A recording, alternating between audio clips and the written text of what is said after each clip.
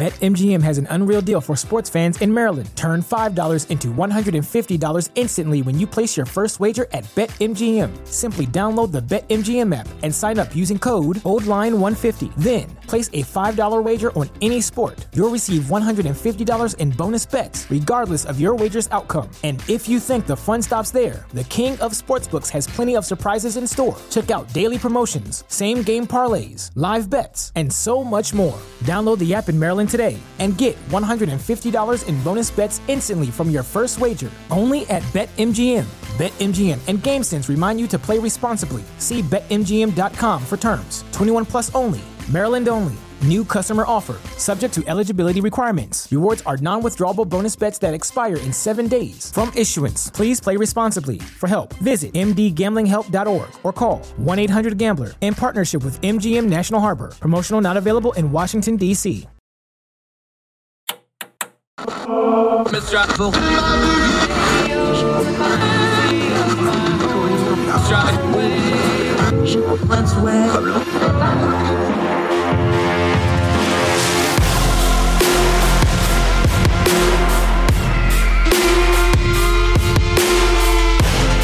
With your host, Andrew Donaldson.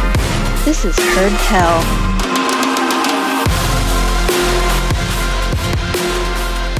Welcome back to Heard Tell. Okay, you may have heard the terminology, the new right. The thing is, it's just the same old problems with the new nomenclature. What does that mean? I'll be honest, I don't know either because it keeps changing all the time. Let's go down to Pikeville, Kentucky. Good friend of ours. Excited to get him on the show, though. Been reading his stuff and talking to him. Glad to have you on. Jeffrey Tyler Sick. He's a professor of politics and such things down there in Kentucky. How are you, sir? Great to have you on the program. I'm doing very good. It's great to be here with you. Good to see you. Congratulations on the new gig, by the way. Get you back in Thank you. The halls and groves of academe. Well done, sir. Let's start here, though, because I think the terminology is important here, the nomenclature of it, the new right.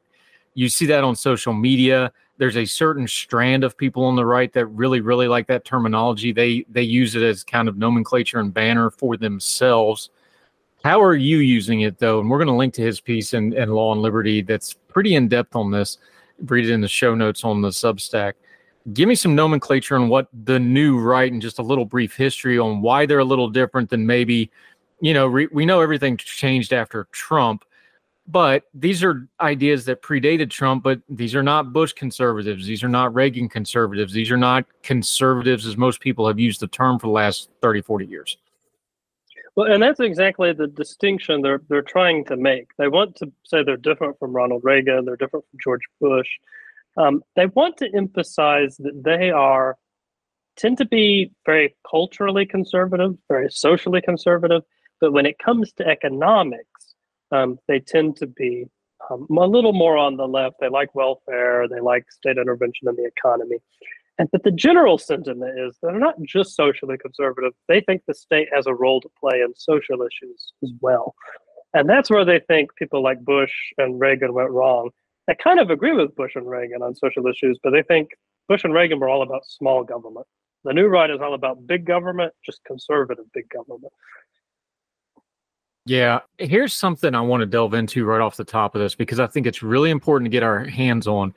You wrote this piece as a bit of a rebuttal, but the rebuttal wasn't really against the person. It's the idea of what they were trying to do. I'm quoting here you a little bit. You're saying they're trying to lay an ideological foundation or some kind of a logical thing. I know friends like my buddy Jay Caruso has written extensively about the populism of the new right. He's got a great piece. I'll link to that one too. You need to read it. Thing is, they're not really pure populists either, although they have a lot of those like if you just look at the jersey they're wearing for the team, that looks like a populist. They don't really fit that. They don't really fit conservative. They're not super, there's some horseshoe theory where they start getting into some leftist stuff, but they don't really fit that either. Part of the thing here is that they're trying to claim that there's some kind of a logical thread. And you just kind of lay it out. You just lay it out. It's like, look, these are just people that want power to change what they cannot change otherwise. That's the common thread, but you can't say that. Yeah, I think that's right. These are people who, and to be fair, they're not wrong, have lost on most major policy debates in the last 30, 40 years. And they've decided that since they keep losing, it's time to see the hands of government by what other means necessary. And they're often pretty open about this. The piece I was refuting has a whole section about how we need a much more powerful state, we need much more bureaucrats who can do conservative things. And then at the next section is called Holding Out for a Hero, where it talks about how you need one strong individual to make it all happen. And so they're laying out, at the heart of it is not that their ideas are new. What's more overt is kind of a desire to use the full force of the government to make their plans happen, because they don't think they're going to get it otherwise. And they haven't been, but that doesn't necessarily make it okay for them to do that. Yeah. Jeffrey Tyler Sick joining us. I'm going to throw one more term at you, and then we'll delve into this a little bit, because this term's really important to me. I've used it on this program. I use it in my writing all the time. I talk about extensively, America is a big, pluralistic, diverse country. That's not throwaway nomenclature. That's something I've thought about a lot. That's something that I've learned both through life experience and academic experience, and now being a commentator and a writer for a number of years. I use that very, very deliberate. It's a pluralistic, diverse society. It's what makes America so different than every other country on a base level when you're talking, especially on social type of issues. Lay that terminology out for somebody, though, because you touched on it.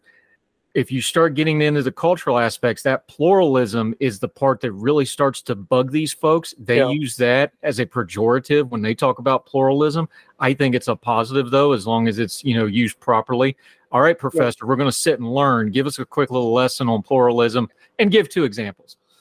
Right. I mean, I would say pluralism is a pluralistic society. I think it's best demonstrated by example, not in theory. Society where you have people who live very differently and they live side by side. They may have different religious beliefs. They may be of different ethnicities. And that's why pluralism is the idea that people who have distinct differences should be allowed to live according to those differences. So in a diverse society like the United States, where you have lots of different religions and lots of different ethnicities, and it's a big country, there's geographic differences. People in West Virginia are different than people in California, set aside religion and all those other concerns. And in a pluralist society is the idea that these people should be allowed to live together. They should be allowed to exist harmoniously because they're allowed to live in accord with the dictates of their own wishes. And that's, I think it's really what the founding fathers, as much as they could, envisioned for America. Obviously, there are ways in which they didn't, weren't particularly pluralist in regards to slavery and things like that. But that was the general vision. It's always, I think, been kind of the American vision. Yeah, and here's where this gets into it. Their argument, the folks on the new right, the pluralists, the MAGA folks, the Trump real hardcore supporters, these folks, there's others, there's some organizations that, look, a lot of this stuff comes from the same 2 or 3 sources over and over again. I don't want to get into it. I want to keep it big picture. But the reason that matters so much is because they'll take a grain of truth. Well, the administrative state is not letting us live side by side in peace, or X, Y, and Z crimes not allowing us to live side by side in peace, or overburdensome bureaucratic regulation is not letting us live in peace, or them over there, whoever they are, because that always changes, is trying to take away X, Y, and Z right from us. So we're not allowed to they're always going to find some reason why they don't live in peace. The problem is their answer is always to attack the other people so that they can't live in peace anyway, and you have this perpetual nonstop war thing. How do we talk about that in a productive way of taking the 20-30% of truth, but not sacrificing the 70% of prosperity to get that fixed? Yeah. So, I mean, in the weird sort of way, as you point out, they're saying, well, we're not a pluralist society, so let's stick it to the other guy. And that's not quite right. I think the better response is, are we failing to live up in all respects to being a pluralist society? Yeah. Are some people treated differently because of who they are and the things they believe? Yeah, of course. The response is to try and create a world where that isn't true, not to then instead just fight with the people who disagree with you, which is what they're doing. So it's to double down on the principles we're failing to achieve, to try and make them a reality, I think. That ought to be our goal, instead of abandoning the principles of pluralism and rights and all these sorts of things, to aggressively pursue total war victory. Because for these people, what it has become, the kind of war, a cultural war. I mean, they even call it that, the culture wars. Let's talk about it this way, because you laid it out as you went through your piece at Law and Liberty. Again, we're going to link to the whole piece. It's a long piece. It's in depth. It's excellent. We're going to link to it, herdtell.substack.com. Read the entire thing. When you're talking about the perpetual, doomed to perpetual conflict is how you lay it out. You also lay out some stuff from history. I'm a history guy. I like it. You talk about there's no road down that path that doesn't wind up in tyranny and despotism, whether it's for the religious reasons or we need to run a better government. Every tyrant ever started out with, I'm going to run everything better. Mussolini got the trains running on time for the first time, right? All that, this sort of thing. It's always an excuse for the power, but it always ends up in the same place. And that's why pluralism is so important, is if it's big, diverse, and plural, it's really hard for one person to get control of all of it. So therefore, that is the eternal conflict, but it's also the red flag for people like us who have a society that's hashing this out in a very messy way of, oh, this is why you do this, because this is actually more than just being diverse to be diverse. This is a safeguard against those folks. And then when they openly are telling you that, there's your red flag. Yeah. Well, you say there's only one way to live, and everybody has to live that way, and somebody else is going to disagree with you. It's just going to happen. People will never agree entirely. And once you have that disagreement, there's going to be a fight about it. And if the only solution is total victory for one side over the other, then it has to be despotism, because you're forcing somebody else to live a particular way. And so the alternative to pluralism history has shown us time and time again, always been tyranny. One wonders sometimes if the new right really minds that, or if they're perfectly aware of the problem. The answer is yes. Yeah, I think they know what they're doing. Yeah, I know academics hate when you do that. They say, well, it's either this or this. No, that one, it's a yes. There are some people that are just, ignorant to what it really means because they're going along with the buzzwords, but the people pushing it, they know well and good. Jeffrey Tyler Sick, when you laid out a couple of your points here, did you try to do it in an order, or what struck you? Again, you're replying from another piece here, but what's kind of the high spots on this for the new right, the nationalism, the populism, the NatCon, some of them are calling themselves, whatever nomenclature you want. What's a couple of the things that popped out to you of like, okay, if you're going to talk about this, you need to address, 1, 2, and 3. Give us a couple of the highlights of what people need to know about this movement.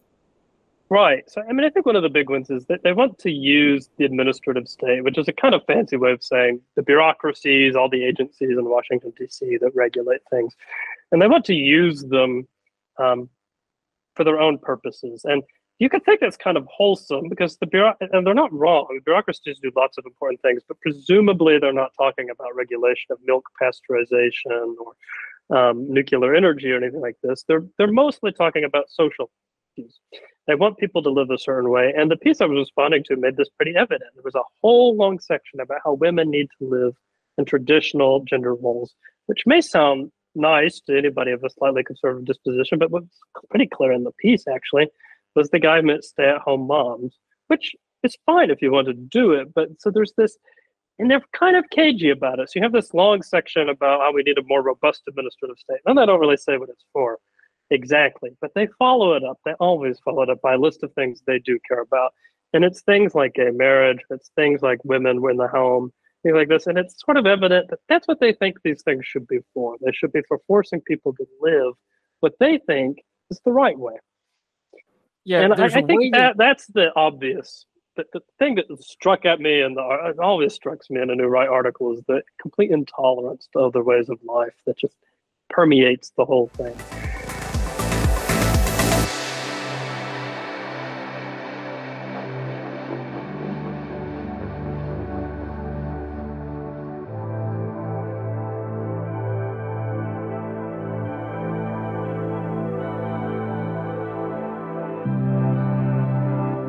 BetMGM has an unreal deal for sports fans in Maryland. Turn $5 into $150 instantly when you place your first wager at BetMGM. Simply download the BetMGM app and sign up using code OldLine150. Then, place a $5 wager on any sport. You'll receive $150 in bonus bets, regardless of your wager's outcome. And if you think the fun stops there, the king of sportsbooks has plenty of surprises in store. Check out daily promotions, same game parlays, live bets, and so much more. Download the app in Maryland today and get $150 in bonus bets instantly from your first wager. Only at BetMGM. BetMGM and GameSense remind you to play responsibly. See BetMGM.com for terms. 21 plus only. Maryland only. New customer offer. Subject to eligibility requirements. Rewards are non-withdrawable bonus bets that expire in 7 days. From issuance, please play responsibly. For help, visit mdgamblinghelp.org or call 1-800-GAMBLER in partnership with MGM National Harbor. Promotional not available in Washington, D.C.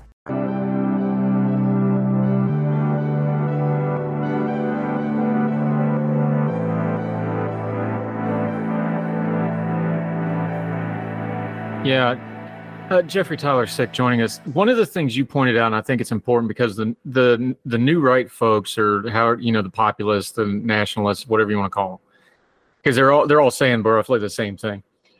Yeah. They love to hijack the founding and our founding documents and the founding fathers for their own purposes. Right. Now, the founding fathers, we do overly deify them. They were men of their day. They had limited knowledge to what they knew of the world. They were using the knowledge they had on hand. We can hash that. They didn't take care of things that they themselves in their own writing knew they should have, like slavery. We can hash that all out some other time. But what they did, and you pointed out in their piece, because what they did, if you take it in the big picture, actually answers a lot of what these folks are claiming on the new right. They didn't set out an ordered society. They set out a societal framework. That's your word from the piece. Walk us through that, because I think that's a huge and very important difference in viewing how the Constitution works, how our checks and balance system of government that is so unique works. I think that's a real key to understanding the difference between our system of government and pretty much any other system of government before, or frankly since, is that it was a societal framework that could fit almost anybody within it, with recourses, with redresses of grievances. All that's from a framework, not an ordered society. That's a big difference that I don't think we've educated ourselves very well on. Right. I mean, they wanted to create a structure in which people could be protected from tyranny, from private tyranny, from public tyranny, from tyranny. But would otherwise be able to live their own. And in fact, you need that kind of protection to live your life as you want. And that's the kind of structure they wanted to provide. And James Madison, usually called the father of the Constitution, says it pretty directly in an essay he wrote in the Federalist Papers. He says there's always going to be factions, people who disagree with one another about things. He says, and the solution is not to get rid of factions. He said, and it's not to have one faction win over the other, because that's the end of democracy. The solution has to be creating a country in which the factions exist. And if they do compete, they compete in a healthy way, but really trying to lower the temperature of competition as much as humanly possible. And that was the goal of the founding: have these people who disagree live together and be protected from one another, so they're not all killing each other. And so that you can actually have a pluralist society, a free society. You point out in the piece, I think this would be good advice for people on their social media and in their own conversations when they run into folks that believe this stuff. You talk about how their political positions are coherent as long as you don't actually push them to actually talk about real life people. Because they're like, well, this will make our communities better, and our community should be the foundation of the country. Well, that's fine, but your community cannot do geopolitics either. So there's got to be some, detente between the communities. Give folks that piece, because really what they need when we're discussing this, you don't have to holler, you don't have to yell, you don't have to debate me, bro, and do all that nonsense. Give them the one or two questions to really drill past the buzzword to what they're really after on this, because you laid it out in your pieces, like what makes it coherent? Well, are you willing to consider, without affirming 4 or 5 things that you believe in only, and if you don't believe these things, then you're not real America or whatever else. Give folks 1 or 2 of those questions that aren't really, confrontational, but it'll get you to the truth really quickly in a conversation. Right. Yeah. I mean, so if you really want to decide if somebody's okay living with people different than them, I mean, ask them, how would you feel having a neighbor of a different religious belief? Ask them how they would feel if their daughter married somebody of a different religious belief. That's when it gets trickier. Religion, though, sometimes can be easy depending on the starkness of the disagreement. So you can ask, how would you feel about having somebody live next to you who does something you really find deplorable? And I don't know what that would be, but it would vary for the person. If you think divorce is deplorable, how would you feel being friends with the divorced person, or at least being friendly with the divorced person? And those are the kinds of questions I think you have to ask yourself. But in a pluralist society, can I live with people who, it's not just that I don't particularly want to live the way they live, I don't even like the way that they live. And you have to ask yourself, can I do that? And if you can, I mean, you're well on your way to living in a happy pluralist society. Let's put it this way, because this makes it kind of real for folks, though, is, all the tyranny, the cruelty, the bad despots, the Hitlers of the world, the Mao Zedongs, the great, the really bad stuff that's happened. Mm-hmm. All that starts with, let's blame that group of people that we don't like or whatever. It always starts with hating somebody. How do we draw that thread together from just, we got to treat our neighbors better no matter what their religion or race or class or whatever distinction, demographic, immigrant status, whatever you want to pick? How do we draw that line of like, yeah, there's 1,000 steps between me being nice to the guy on the street and Mao Zedong starving, tens of millions of people to death, but there is a line there, and it starts with us doing this, and that prevents you from getting to that. I'm not sure there are, in some ways, 1,000 steps between those things. I mean, in some ways, obviously, being rude to a guy on the street isn't going to starve him out, but that's how it starts. It's a society treating people different, thinking of people as different, and then thinking of people not as entirely human, or at least not as worthy of being treated well. And then when they're not treated well, you don't care because you don't think they're worthy of it, or you support them not being treated well. You go even further than that. And it does. I think it does begin when you. C.S. Lewis has this wonderful line in Mere Christianity where he says, it's hard to have charity for our enemies and people we don't like. He said, but a good place to start is by acting like we do. He said, because it's surprising when you act like something, a lot of the times you end up actually believing it too. So always be careful what you're acting like as well in general. But if you act nice to people, if you get to know people, you're probably going to like them better. And that's, I think, it sounds insane, but I think that sort of simple civility is the beginning for sort of preventing that kind of mass tyranny and oppression that plagues despotic societies. Yeah, and for the folks that think we're being silly or Mr. Rogers-ish about that, consider, I don't want to broad brush because it ain't all of them, but so many of these nationalists, so many of the, the Nat Cons, the new right folks, they are so viciously ugly on social media. That's one of the telltales. They're just not nice to anybody that's not them. Let's take it there to put a bow on this and come back to where we started, though, because politically, and you pointed out in your piece, they're not winning. They're losing. Yeah. They thought they had a moment with Trump, who, by the way, isn't a populist. He's something else, and we'll deal with that some other time. But they latched on to that, right? They're finding out that their brand of nationalism, conservative nationalism, the new right, all this stuff, the new Puritans that want, a new religious American Christianity or otherwise. Although, look, I'm a Christian, but whatever they're doing, that's not the Christianity I practice. Badly, I'm a C- Christian. Don't send your letters. I know I'm not a great Christian. Listen. They know they're not winning now.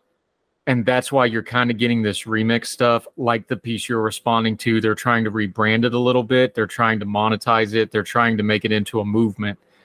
Give us a couple things to watch in the future and what you think this is going, because they're never going to be a majority of people in America. They're always going to be a minority, and a minority of a minority at that. But how do you see them reacting to that? Because they know they're not winning, and that's going to dictate how they present themselves and how they conduct themselves, isn't it? Right. It's in some ways, it can become scarier when a group like this doesn't win, because at that point, they have no investment at all in the democratic process. And they could win occasionally by happenstance. And in those moments, they will probably erode what we consider democratic institutions, electoral institutions, that they are well aware do not advantage them.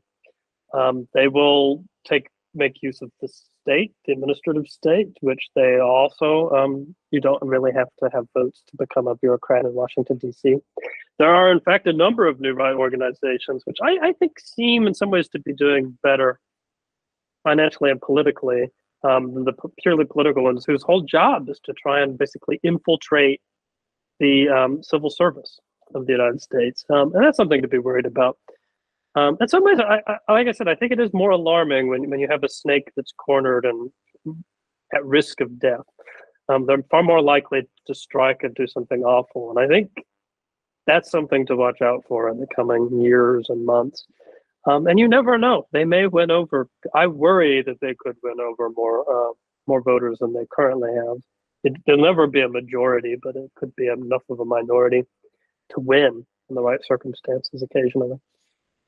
And a couple times is all it takes.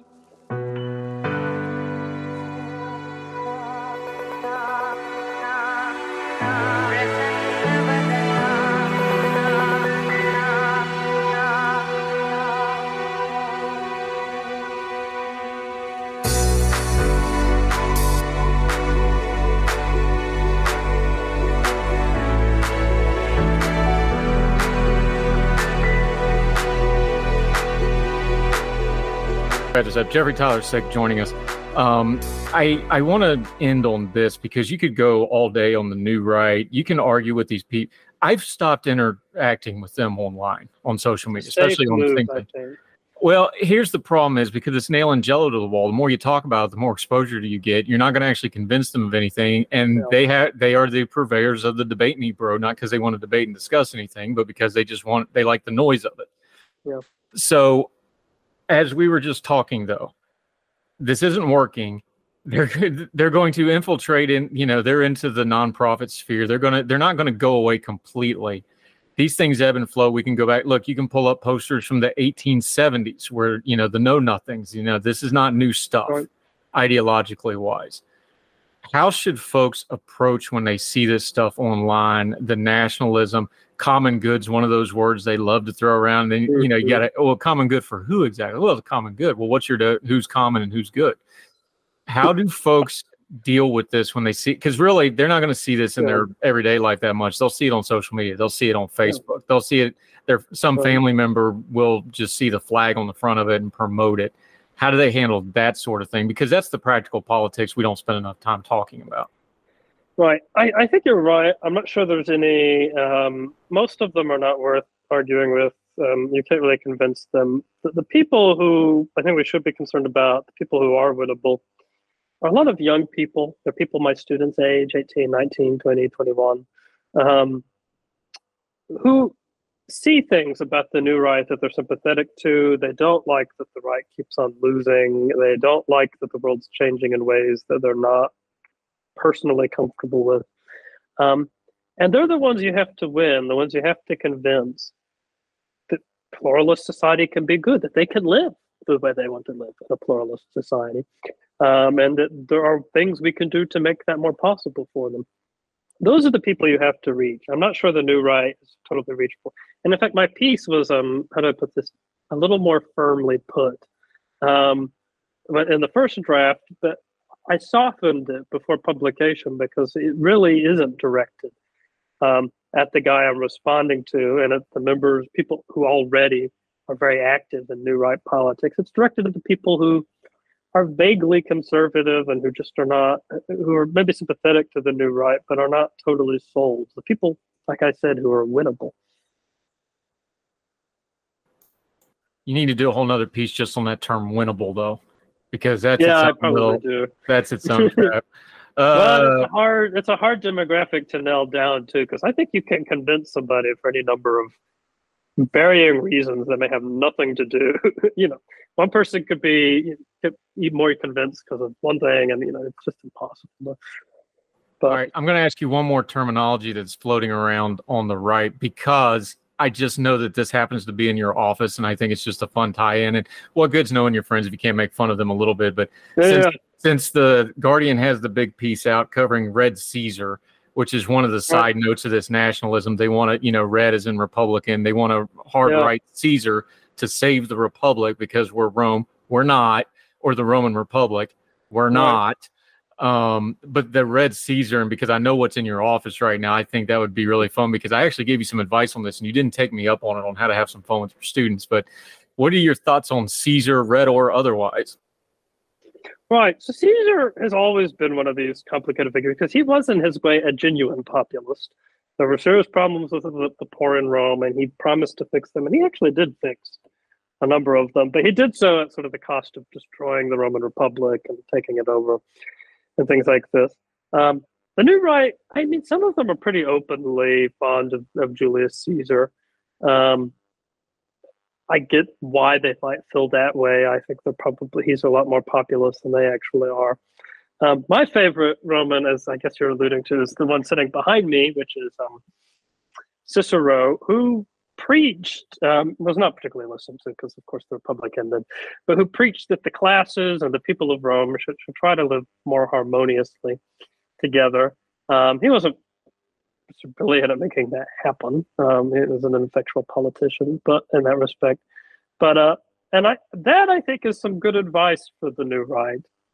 You're right. We are ancient Rome, but the solution is not entirely different. If we could learn to live together, if we could learn to be with one another and get along, it would go a lot better for us. I think total victory is only in the end going to destroy things we really love about America. Things most of us, anyways, really love about America. We're joking about Red Caesars. I just teasing him his bust of Cicero because the story is that Cicero's hands were cut off and posted and displayed in the I believe in the outside the Forum, if I remember correctly. Yep. I'm a little rusty on my classical education that I had, but I said you need to put the bloody hands right above the Cicero, so when the students come in, you'd be like, "This is what happens to ChatGPT plagiarists." And then you're done. Well, they're on my front. They're on the door, you see, so they see before they even come in the office. That's good, Professor. And Tyler's sick. Love having the conversation, my friend. We'll have you back. This whole piece is in Law and Liberty. It is a long piece. Please read the entire thing. Lots of good stuff. We're skipping over some of the names and stuff because we just don't want to get too far afield. Make sure you go back, go through that, and read his stuff. Let folks know where they can keep up with you and what you got going on until we get you back on the program again, my friend. Right. So I'm active on Twitter at Tyler Sick, and then I also have a personal website that I semi-regularly update with my recent pieces called jtylersick.com. We will link to both of those along with the piece. They'll be in the show notes on the Hertel Substack. Now that you're in Pikeville, though, I do have to remind you, make sure you tell all those traitorous McCoys to stay on their side of the tug, and there won't be no trouble. Other than that, sir, you have yourself a wonderful day, and keep them straight down there. You too. Thank you so much for having me. Thank you, sir.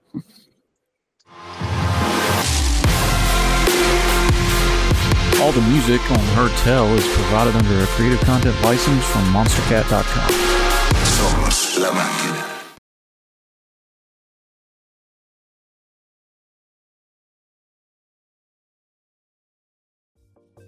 Folks, if you've listened to the Hertel program, you've heard our friend Gabriella Hoffman, but you need to make sure you're checking out her podcast, District of Conservation. It's a podcast exploring the nuances of true conservation efforts from D.C. and beyond. From topic discussions to exclusive interviews with conservation and energy newsmakers, Gabriella keeps listeners appraised of the latest news stories while elevating important voices. Listen to the District of Conservation on Apple Podcasts or wherever podcasts are played. Folks, you've heard of Ethan Brown on the Hertel Show a couple of different times, but if you're interested in learning about how to discuss things like climate change without all the politics and doom and gloom, head over to his podcast, The Sweaty Penguin.